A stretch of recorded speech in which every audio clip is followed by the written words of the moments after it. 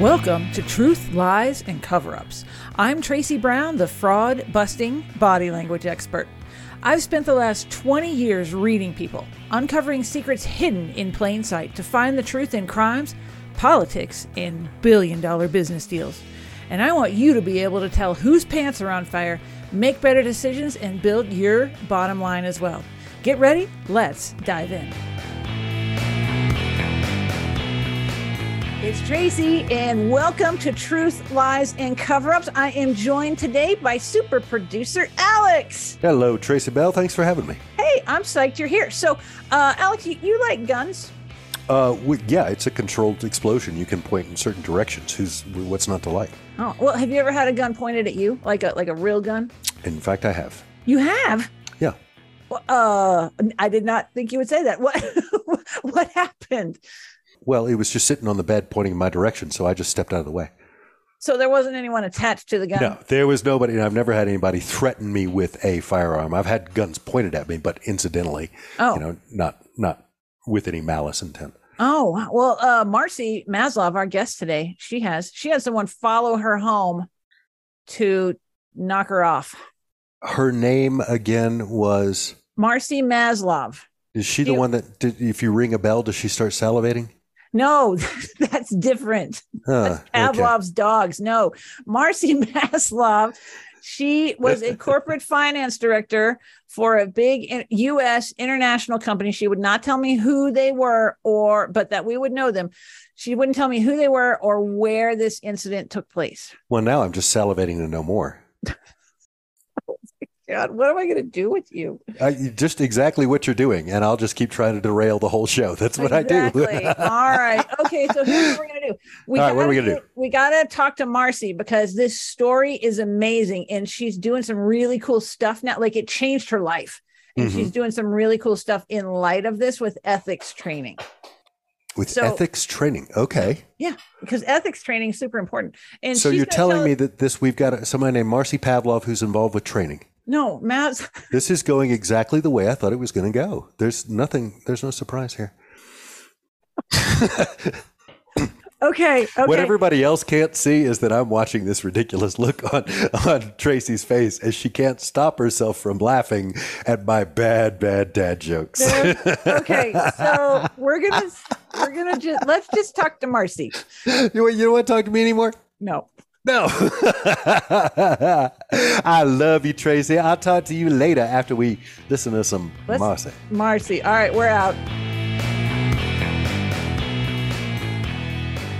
It's Tracy, and I'm back again with, I think, what is going to be one of our more fascinating interviews here on Truth, Lies, and Cover-Ups. I got Marcy with us. Marcy, tell me your last name. Make sure I get it right. It's Maslov. Maslov. Okay, Marcy Maslov.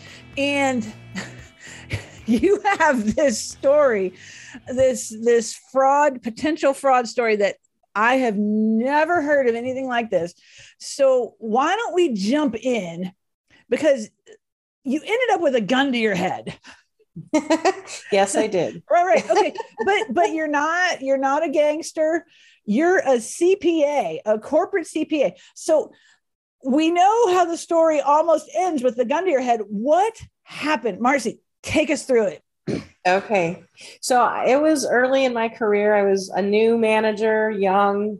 And you're Fortune 500, right? Or is it Fortune 500? Yep. Fortune 500 global company. You would all know the company if I named it. I'm not naming it. Okay. Not telling you where I was either. Just so you know. Okay. I don't want to create any problems. But I was sent there to be the American taking care of the money. And okay, wait. You said to be the American. So you're somewhere overseas. Is that accurate? Overseas. That's all I will say. Yep. Okay. Yep. But it was an American company and they wanted U.S. ethics to handle the money and the accounting process. So I was the head of the finance requirements and jobs there. And someone came to me one night and said, one of your leadership team has killed a couple of people. Oh, the same individual is raping the girls on the plant when they ask for company sponsored and legally required benefits. And the same individual has been stealing money, started a business, and is now selling the service back to the company. Oh, now was this person American? This person is not American. Oh, okay. Okay. So I still have images, Tracy, of like how all this went down. This is a while ago now, but I still have very vivid pictures in my mind. And this individual was scared to death, shaking head to toe, found the courage somehow to actually come to me and tell me what was going on. And blow the whistle. Okay. Built some trust and, was trying to make life better for people. And so this individual decided to take a chance. And so they came and they told me what was going on. And then they looked at me and said, "You're the finance director. This is your job. What are you going to do to fix it?" And in that moment, that was really like a life-changing moment for me. A lot of the way I view my life is pre and post that moment in time. Really? Yes, because that was when I realized I was working with somebody who had killed someone, that at least some of the other executives knew about it based on what this individual had told me, and that I now knew enough that could get me into trouble. Never in a million years did I imagine, because I was still so young, I didn't imagine that I would actually have a gun pointed at my head. And we don't prepare accountants for how to deal with stuff like this. So I was thinking, do your job, do it well, you get rewarded, you get promoted, you keep moving. That was my mindset at that time. And so I didn't have an answer for that individual. All I could say is I need proof, and I need, to understand how much money is missing and what else has happened. And individual suggested I look at my own accounting records because it was all there. Oh. So I started a process of looking through the accounting records to try to see what I could find. I became sort of like a forensic accountant before there was really forensic accounting to the title that we have today. And I also, because I was one of the only female executives there, I started talking to the girls. So I started to find out the real story of what was happening and what they were being forced to do. And I learned that I had about 25% of my workforce had been raped and was single mothers. And these were all 18-year-old girls, 18 to 20-year-old girls, all single mothers at that age. And so, that was finally what got me to take an action, because when you're in the corporate world, you can't just go with a suspicion and say, "Hey, I think something's happening." You have to have some proof. You have to have some validity and some details behind your claims. Otherwise, they're not going to take you seriously. And so I needed some evidence to go back to my supervisors, and having some of those stories and having some of the money that I did find and evidence in other things that were going on, I took that back to the corporate, my bosses in corporate. And I learned somewhere in that process that they knew what was going on, but they couldn't get anybody to tell them what was happening. So that's why they sent me in. And they didn't tell me any of that up front. So I didn't know what was happening until they came to me and told me this. So I set up a process, worked with corporate. They decided that they were going to take some actions. I helped them out with the plans because I knew the inside of how things were working. And we cleaned up a lot of the mess, but we couldn't prove all of the claims, unfortunately.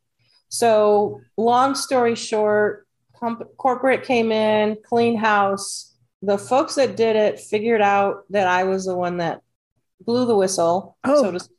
And so somebody one day followed me out of the plant and followed me home, and basically from the end of my driveway pointed a gun at my head. And I am just blessed that they didn't get a shot off, because I made a lot of noise and a lot of people started running out of their houses.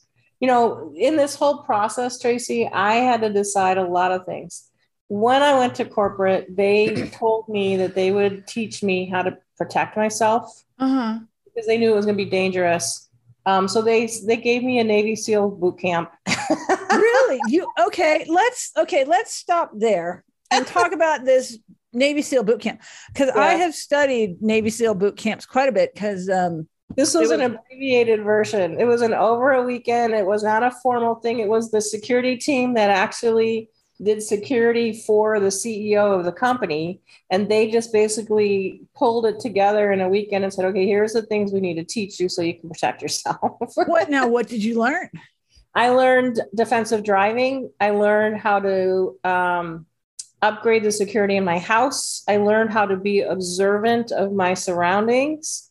I did not have any weapons training or anything like that, but I did actually learn how to protect myself should somebody try to attack me. So let's talk about the defensive driving for a minute, because I've talked to some military friends about soldiers that come back because they've learned this defensive driving, and they actually have problems relearning how to drive like in traffic and stuff, because you're not supposed to get in traffic. You're supposed to go on the sidewalks and clue us in just a little bit on that. So a lot of the places that I was driving in this particular location were 2-lane roads that narrowed to one lane at some points. And so they taught me how to handle, like, avoiding getting boxed in at that place where it narrowed to one lane.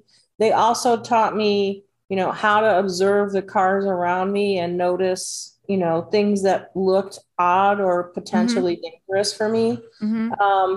There was not, in this location, there was not a lot of traffic. Like, I'm originally from the city of Chicago, so there wasn't the traffic, like, 6 lanes of highway kind of stuff. I've been in that Chicago traffic. I have to try to get to the airport. It makes that train look pretty attractive. It is very attractive. Unless you know the side streets to take, and that we can talk offline about that one day. Yeah. So they taught me things like that were particular to that location, and then they also taught me, like, some basic maneuvers in case I had to, like, turn around and go back or take a side diversionary path or something like that. So they taught me a lot of that. And again, this was an abbreviated boot camp, because I had about 3 days to basically learn what I needed to learn before going back. So that was it. And to this day, I still, like, I won't put my personal belongings on the floor. I will have my back to the wall. So, like, I'm always facing the door or the entryway to rooms and things like that. I will observe a room before I choose a seat. Looking for the best defensive location to be sitting so that I don't open myself up to attack. Even to this day, I still do that now. Wow. Well, since we're just chatting here, I went out and I've interviewed him on the podcast, Jack Barsky, and he is a former CIA Russian spy. And we went out to dinner in Atlanta, and he's talking about, because all this stuff about Ukraine and everything, he's talking about Putin and about what he really thinks, and this guy's like, connected to the KGB, at least formally, and I'm thinking, am I okay here? Like, and I'm looking around, and I'm like, okay, my back is to the wall. What else do I need to look for? Yep. Well, so what else do you need to look for? You need to look for the exit ways, any place that you would be able to get out. And some of them you don't even think about. Like, some of them are like exits to the back rooms instead of the front to the outside street. You need to look at where people are seated and what obstacles you have between you and the door. You need to look at, what other impediments to your security might exist, right? So, and I guess I just do it now automatically because I've done it for so long, but they literally drilled me in observing and also observing anything that could be potentially a weapon if somebody did try to attack me. Like, I had to think, like, like how they teach women self-defense these days. I had to think that way as well. Oh, wow. Okay. So you go through this weekend and how are you feeling? You're like, wait a minute. Why did they teach me this? Is that like in your Yeah. mind at all? Or like, Well, what's going it on? was they gave me a choice. Honestly, Tracy, they gave me a choice because they said, look, we don't know if we can protect you in the place, but we want you to have the choice of whether or not you want to proceed on this. And I said, if I leave now, then that gives away the game. Then they know something is wrong. So I don't feel like I have a choice. I have to be there. So yes, I want the protection. I want the lessons. They had somebody come to my house in this location and give me some guidance on things I needed to do to improve my security in my house and Mhm. stuff like that. But they didn't really give me any kind of an expectation of what I might face. So this was a surprise when somebody followed me home. But they had taught me to be aware of my surroundings. So I saw the car following me almost from the plant gate. So it wasn't like I literally had time to think, okay, so somebody's following me. Let's do a little diversionary thing. Let's see if they really are following me. And so I Uh-huh. knew the city a little bit pretty well by this point. So I did little side jogs and stuff. And yeah, sure enough, the car was following me. And so then I had to decide, okay, so where do I go? Yeah. Well, Because now I would probably like without having had this training, yeah, I would drive to the police station. it was a place where I could not go to the police station because police were not trusted. Oh, dang. Okay, so I'm Yeah. whittling this down now. Were you Yeah. in you were south of the US is what I'm thinking. I can't tell you. Oh, okay. I'm gonna take that as a yes. Okay, Can't tell you where. I can't tell you where. okay, But the so reality, but here, yeah, I am going to say this to you though, Tracy, because unfortunately, now even in today's environment, some of the same stuff could happen here. okay. Unfortunately, I no longer feel completely safe even here. Okay. Oh wow. Only because you don't realize, like, I managed millions and millions of dollars as the Mhm. controller and finance director, and I think people don't understand and don't appreciate the role of an accountant as much as they should. My Mhm. bias. Mhm. But I have been asked to do a lot of things that would violate law if I did them, and would cause me to, potentially lose my license if I chose to do Got that. So, it. Okay. So let's go back to this because yeah. you have these sidetracks I can't just let go. Okay. So you drive around and you decide to drive home because there's no one going to help you. Because that was the safest place for me to be protected. And Mhm. I thought if I went to the plant, I'd be dead. Okay. Okay. Because that was their territory, not mine. Okay. So I needed my territory. My supervisor there lived down the block from me. So if I needed help, I could get to the supervisor's house. I knew the neighbors. Mhm. So, and they knew me. So that was the safest place in my view that I could get to and get myself protected. Mhm. So that was why I chose to go home. I had a gated, it was a gated community. So, once Mhm. I got through the gates of my home, then I would be safe and stuff. So all of this happened. Actually, I never got the gate open because it all happened right before the gate. So yeah, so Wow. Okay. So crazy. what did they get out of the car or were No, they? no, they pointed the gun out. So it was a black Monte Carlo, dark tinted window. I have these pictures in my head. Tinted windows, no license plate, no lights on the car. Oh. Literally, they just opened the rear window, stuck a gun out of the back window, and pointed it basically almost point blank range. I mean, they were angled. I was in the driveway, and they were angled right behind me, like And they boxed. you're in your car. Yeah, in my Okay. car. So then you made a bunch of noise. What did you like? What kind of? Lights, my flashing lights, my horn in my car. I actually did a little screaming because at that point I was very, very scared. Uh-huh. And people started running out of the houses. My neighbors across the street and the neighbors to either side of me ran out. And so the car just disappeared into the night. So Wow. that is how I managed to get out of that. But, had they taken a shot at me, I would be dead. And I think to a certain degree, this is just a scare tactic. I'm not fully sure they wanted because there was time. They had time. If they had really wanted to shoot at me, they had the time before people started coming out of their houses. So, but I remember it all like it happened so fast, and I had to make split second decisions. I had a maid at this house, and her son came out and tried to gallantly open my car door. And I had to lock my door to prevent the door from being open, because that would have given me the whole access to like the whole seated body. And I wasn't going there. So yeah, so it was pretty scary. It's in a moment of time that I still remember very vividly, the picture. I still have snapshots in my head, and I'm grateful every day for not, being killed that day. Well, yeah. Okay. So what happens right after that? Yeah. What happens right after that is that I shake in my car for about 10 minutes. Because I literally was like incapable of moving. And I finally moved my car into into my garage, my driveway, and went about my evening. But you're right. I mean, I had to make some really snap decisions, and going into the plant the next day was one of the scariest things that I ever actually did, because did you tell anyone? I mean, would you even go? I don't know if I would even go to work. I did tell the two people that I trusted there. I did tell them what had happened. But I didn't, I didn't have proof. I didn't have a cell phone picture or anything like that. I just had all of this that had happened in, the space of a minute. So I told people what had happened. I told my supervisors what had happened.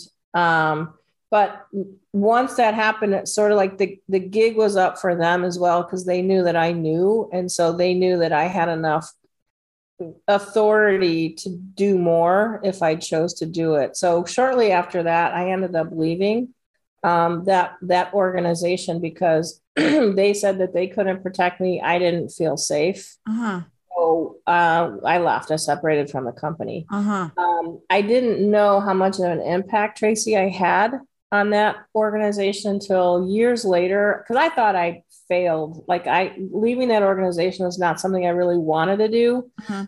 So I thought I'd failed because I didn't keep my job there.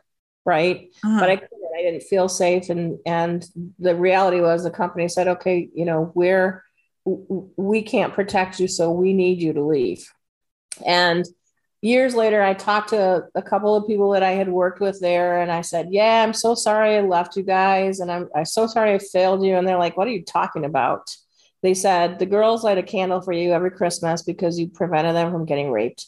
The plant has gone from the lowest in the whole corporate system in terms of production and productivity to the number one in the world for production efficiency and productivity. And so I didn't know, any of those things. Some of the people that I did trust in that plant got promoted and ended up, going global with their specialties and things like that. So you never know what your impact is going to be. And I'm just lucky that in this case, I took a risk. I risked my life, not knowing and not planning to do that, but I risked my life to protect girls and to prevent fraud and to prevent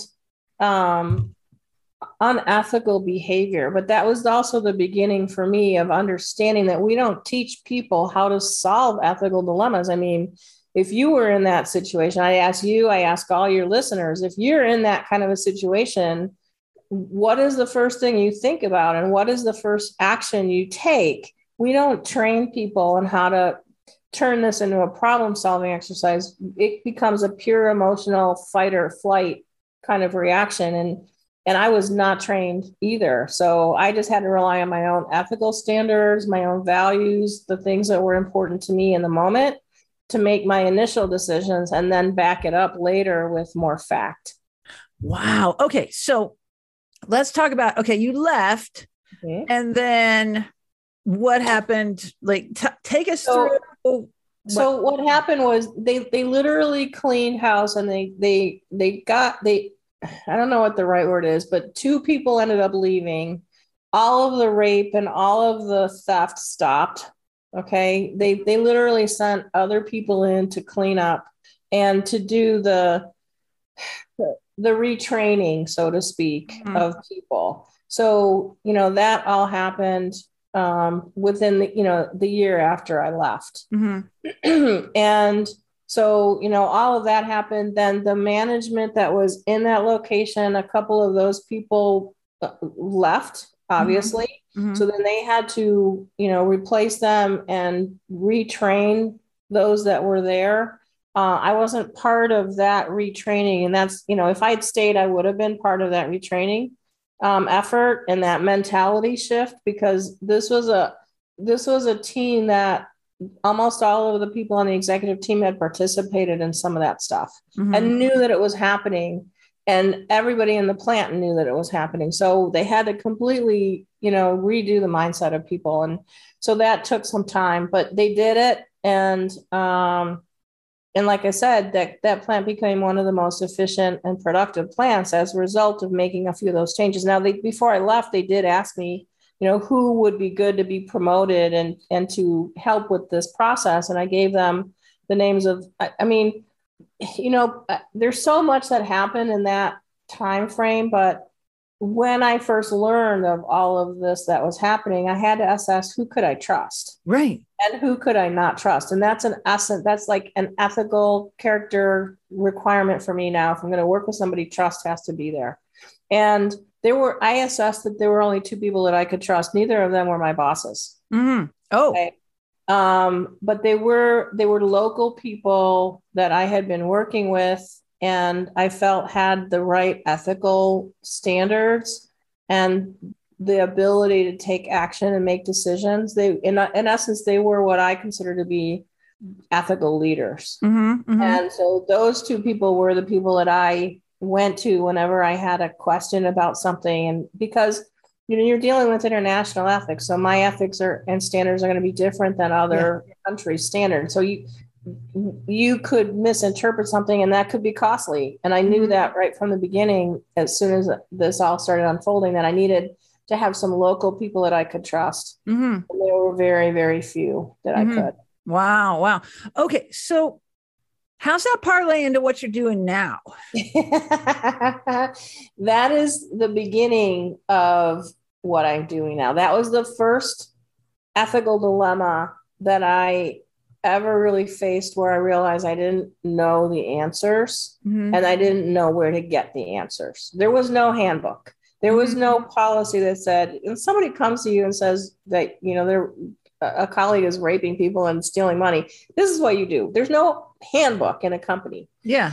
So it took me a while to percolate all this and to process through this and to learn to accept that I actually survived this, but then also that I did some good, in helping other girls and people. But it helped me also to see that we don't train people on how to solve ethical dilemmas. So if somebody comes to you, for example, and says, I need a check for $20,000. Right. And you say, well, what for? And the person says, just write the check. Yeah, that doesn't work. Yeah, it doesn't work. So, but we don't teach people how to answer that question. Now, let's say, so this is an ongoing, write the check. No, I'm not going to do it. Then the person says, if you don't write the check, you'll be responsible for closing down a plant and 2,500 people will lose their job. How does that impact the way you feel about writing this $20,000 check? Well, I don't know, because right? It seems a little threatening.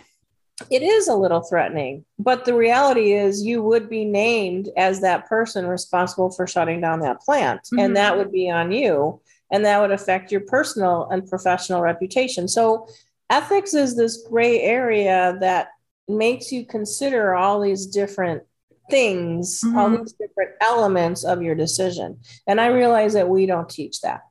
So I proceeded with my career, took another job, worked my way through the chain, all the way up the chain in accounting and finance. And finally, the last job that I took, they asked, it was another overseas assignment, and I was routinely asked to write bribery checks, to falsify inventory values, to pretend we didn't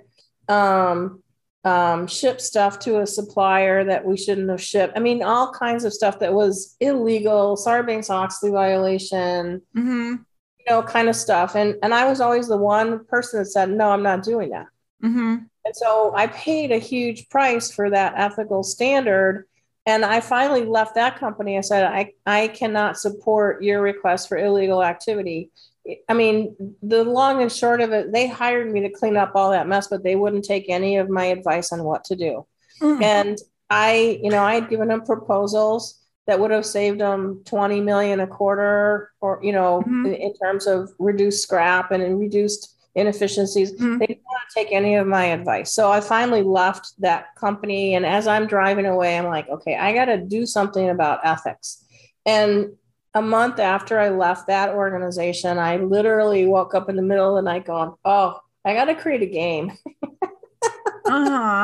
It like just came to me, Tracy. And I mean it. This is literally like I'm staring at the ceiling going, I've just given up a really good job, a lot of money in salary. What am I going to do next? And this picture of my board game showed up in my head, and the word ethics on a movie marquee, like in Times Square, showed up in my head. So I got it, and I turned on the computer and I started typing.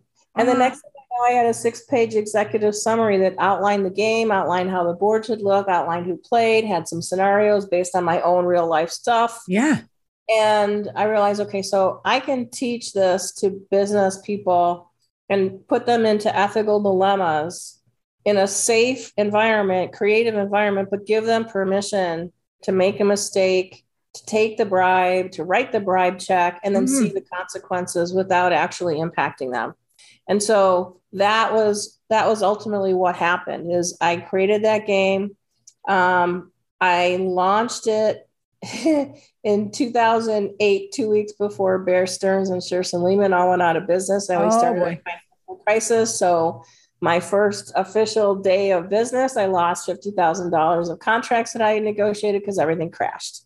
Well, that's about when I started my business as well. And so there was such opportunity in that time. There was a huge amount of opportunity. So I spent that whole year just knocking on doors, building awareness of who I am, teaching people ethics that I could get to accept the programs, and putting ethical dilemmas into perspective for people. So it took a while. If you recall, those times were really turbulent. Most people didn't have money for training. So I was doing a lot of stuff, speaking and doing a lot of stuff that was for free or for low cost. Yeah, I did a lot of free stuff. But after I started getting known and people started calling me saying, okay, I have an ethics dilemma. Can you help me? So I started getting known for that. And then I started speaking on a national scale. And then I created a CPA version of the game that's for continuing professional education. And that sort of like mushroomed everything out, because once I started, almost every profession now for license renewal has an ethics class required. And making a game out of it, but making it attached to the updates and the legal requirements and all the codes of conduct and stuff, that made their codes of conduct come to life. It made the ethics training fun. But at the same time, I'm still teaching people how to make better decisions. I'm still teaching them critical thinking skills, team building, what to communicate, how to build relationships, and how to process if somebody asks you to do something illegal or unethical, how to respond to that. So that's what I'm doing today. I'm creating the safe space so people can actually do the training and actually feel what it feels like to be asked to write a bribery check in the moment and respond in the moment, because you have to answer to your teammates that are playing with you and stuff. Oh, wow. That's what happens today. And I have saved businesses. I have saved people's licenses. I have helped people make decisions on whether or not they want to pursue a particular job or career. So, it's now, the game will be 15 years in November. Wow. I want to play. Now, how can I'll come right over. how can do people's bosses have to bring this in, or how does it work?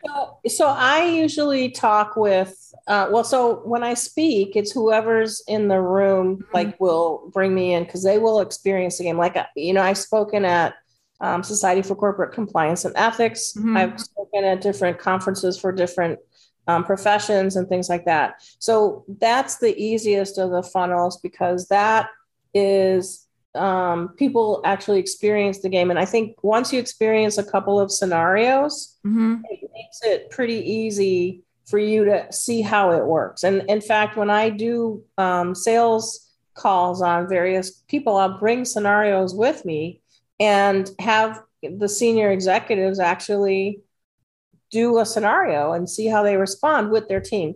Ideally for me, like the best case is I have a senior leader, some staff, some different cross-functional teams, like, if it's going to be accounting, I'll bring in legal and I'll bring in operations. And so, a group of people with different perspectives so that they can see and hear all the different perspectives that are involved in solving an ethical dilemma.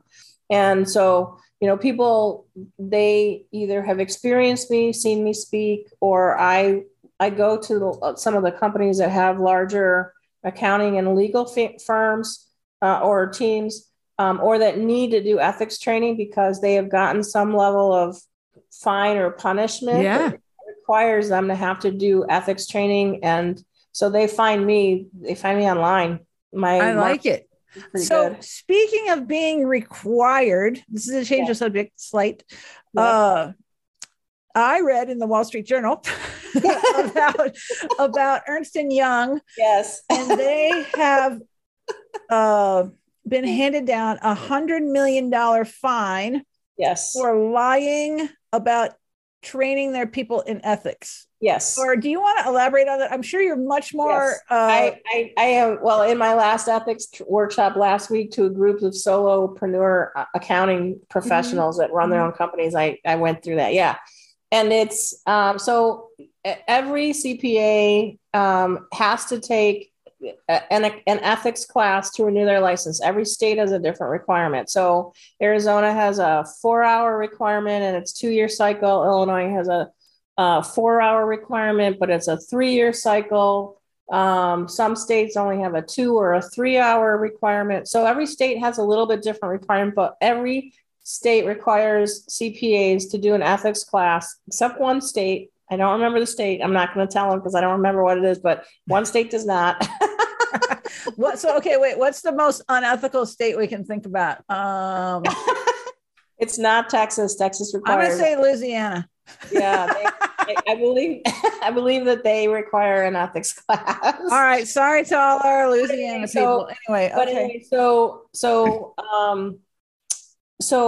Ernst & Young, what was happening was the people, like, if I remember the article and the information, it was one person did the ethics class or did the ethics test and then gave the answers to the others in the office. That is so ridiculous. That is like the dumbest thing ever. The attorneys found out about it the day after that it happened, but they did not self-report it, and they did not volunteer the information in any way. They waited till the SEC did an investigation, and that's how they found it. I don't know fully how they found it, but the SEC did an investigation and realized that their people had lied. And so the folks that did the ethics class that cheated on the ethics class, they lied. Yep. Cheating on the ethics so this test. Is why, this is what I teach. This is like this is such an avoidable thing, right? And nobody loves the ethics class. $100 million. You better love the ethics class. Yeah. And if anybody from Ernst & Young is actually like listening to your podcast, I have a game. I can make this class fun for you and teach you the updates that you need to get professionally to understand how the American Institute of CPAs is changing the code of ethics and things like that. So I am going to be on the lookout for additional interpretations and pronouncements on, how not to cheat. How not to cheat. That's just like, it seems so simple. Just don't cheat. Well, do you really want to risk? Here in Arizona, that would be something that would actually get your license suspended. Yeah. potentially revoked. Some states might even revoke your license for that. So you have to think, and this is what I teach, right? Mm-hmm. You have to think about the consequences, the choices you have and the consequences you have. Mm-hmm. We all have a choice to take this class legitimately. We all have a choice to cheat, and we all have a choice to do something in between. This class, for the most part, most people take it online. It's 4 hours. The content a lot of times doesn't change. So it's very boring. And everybody hates it. They wait till the last minute, just like every other profession has the same problem. Nobody wants to do the ethics class. But if you make it relevant and if you teach people, like, that scenario, you find out that one of your colleagues cheated. Now, do you have an obligation to report that to the governing board or not? Like, these are the kinds of ethical questions I put into scenarios and ask people, your colleague says, hey, let's do this thing and let's cheat to get our certification. Mm-hmm. You have an ethical dilemma here. Do you do it or not? And a lot of people will cave into the peer pressure because they want to be accepted into the group. And I'm here to say, you have to think a little step further and say, what's the consequence if I do this? Do I want to be caught? I remember I worked for another large company, and they trained us the first week we were all there. We went through training. And the first question I said is, if you're asked to do something, I want you to think about whether you want to see yourself on the nightly news as a result of doing that thing. And if the answer is no, don't do it. You know what? There's a lot of wisdom in that. There really is. So, okay, Marcy, how can people get a hold of you? Because they're going to want to get a hold of you. Yep. So my website is e-factorgame.com. Mm-hmm. They can get a hold of me there. There's contact information there. And they can also look, I'm working on a new website as well. It's businessethicscoach.com. Mm-hmm. So they can get a hold of me either one of those places. My phone number and my email address is in there, and there's contact forms. Wow. Okay. Marcy at E-Factor Game, you are awesome. Thank you so much for coming on Truth, Lies, and Cover-Ups. You're welcome. It's been a pleasure. Yep. Anything I can do to help you guys, just let me know. I'm here. My passion is helping people solve those ethical dilemmas in ways that are positive for themselves. So if I can do that for your audience and for you, Tracy, I am so excited to be able to do that. Be careful or we'll have you back. That is not a threat compared to some that I've lived through.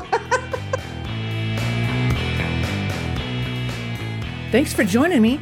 Make sure you subscribe to this podcast, rate and review it. I'll see you next time.